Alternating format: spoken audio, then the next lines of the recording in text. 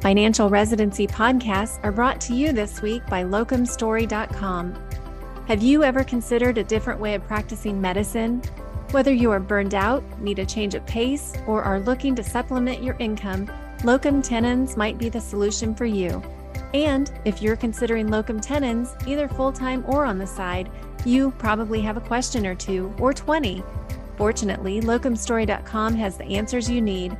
It's packed with unbiased information and advice from physicians just like you. Locumstory.com has nothing to sell. It's simply a resource for information. You'll find super handy tools that let you see locums trends for your specialty, compare different locums agencies, and there's even a quiz to help you decide if locums is right for you. Locumstory.com has answers to basic questions like what is locum tenens, to more complex questions about pay ranges, taxes, licensing, and many others. The Locum Story blog also features content and perspective from actual locums physicians who have firsthand locums experience. Locumstory.com is the perfect place to start if you want to learn more about locums. Hi, welcome back to the Mortgage Minute. I'm your host, Doug Kraus. I'm with BMO Harris Bank. And today I want to talk to you a little bit more about interest rates. Everybody knows that the Fed met a little over a week ago. Interest rates ended up being a 3/4 point move, which was kind of on the low side of what we expected. I think everybody was wondering if they might contemplate doing one. And there was a few that even worried they were going to do 1.25. So when they ended up doing 3/4 of a point, that was pretty much baked into the market. And then right after that, rates have kind of steadily started to fall based on what happened with that meeting. There's another meeting coming up in September.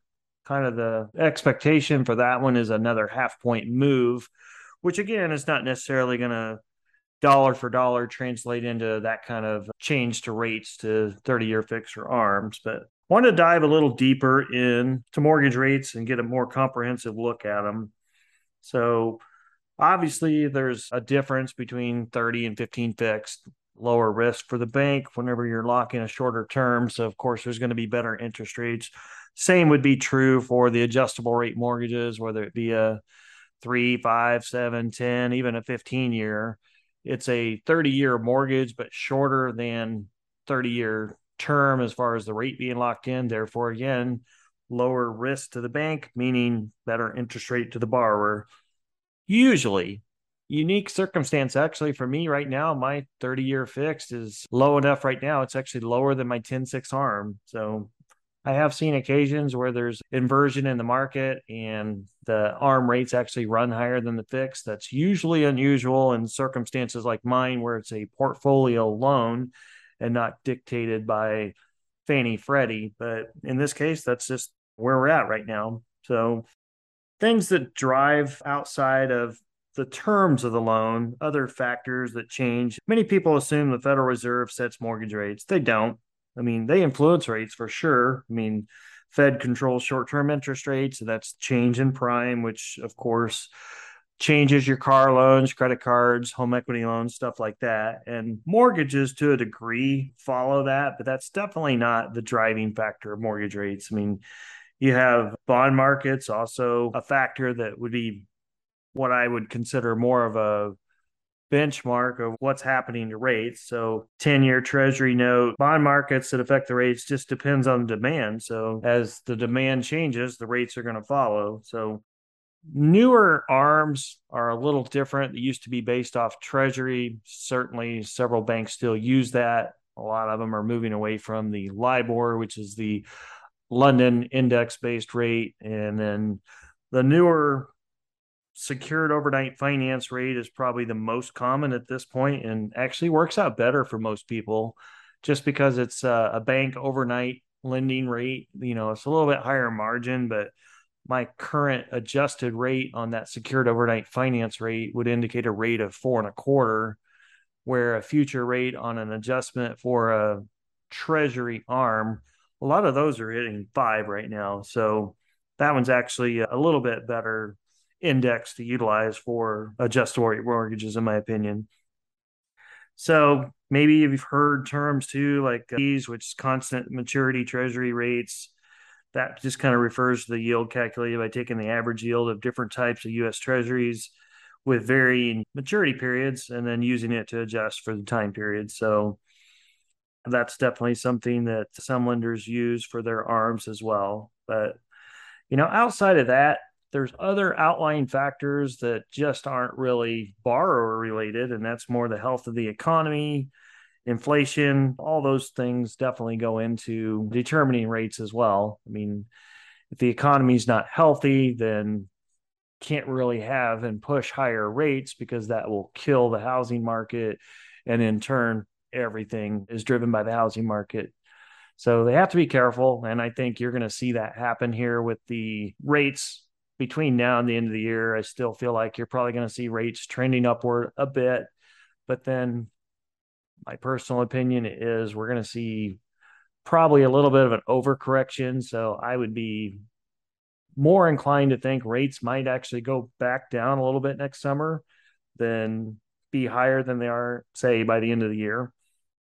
So, I mean, that's another factor to consider when you're choosing between an ARM and a fixed and how long you think you'll be in a property. But I don't know that I would risk it at this point with fixed rates where they're at.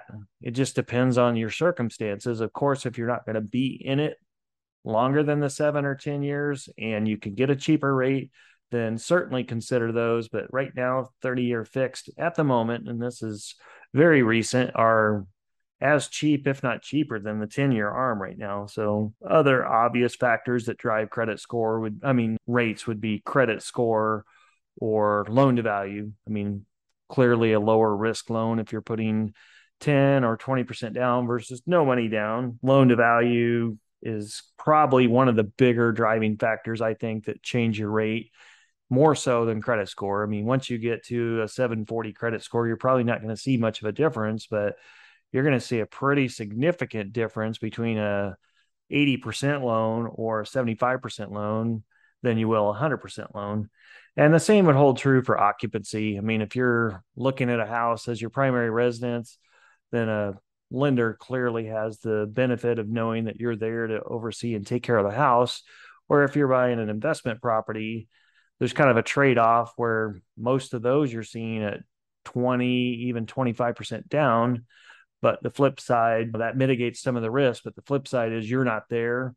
And tenants just obviously don't take care of and treat the house the same as you would your own personal residence. So all those things matter. But bottom line, market, personal factors determine mortgage rates, which definitely influence the amount that your payment's going to be based on the rate you're going to have as well. So you can't really do much about the market conditions. I mean, they are what they are, but you certainly have a say in what your credit scores are or your down payment.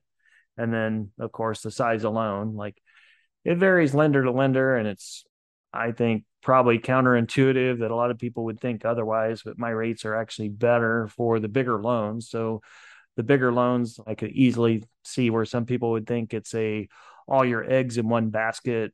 That's a riskier loan, but BMO just looks at that as the more money you're borrowing, that's actually the client that's getting the best interest rate at this point with us. So anyway, that's just kind of a quick overview of some of the factors that drive interest rates. And again, my personal opinion, I think we're going to see rates a little bit higher between now and the end of the year, and probably similar to now, maybe this time next summer. So time will tell. I mean, I don't have any crystal ball either, but that's just 20 years plus in the business. And my guess is with the elections coming up and then probably overcorrecting here to compensate for the current inflation we're dealing with, that's just my guess is of what I see happening. So you can always reach me at dougkraus.com, text or call me at 816-728-3631, or email me at doug.kraus@bmo.com. And that includes if you have another lender's offer and you just want to know if it's fair, I'm more than happy to take a couple minutes, look at it, and tell you if you're getting a good deal or not. Otherwise, anybody that wants a copy of the book, my wife, as many of you know, is a physician, and we wrote a book about physician loans. Feel free to ask for a copy of that as well at hippocratichouse.com or dougkraus.com, either one. All right. Thanks a lot, guys.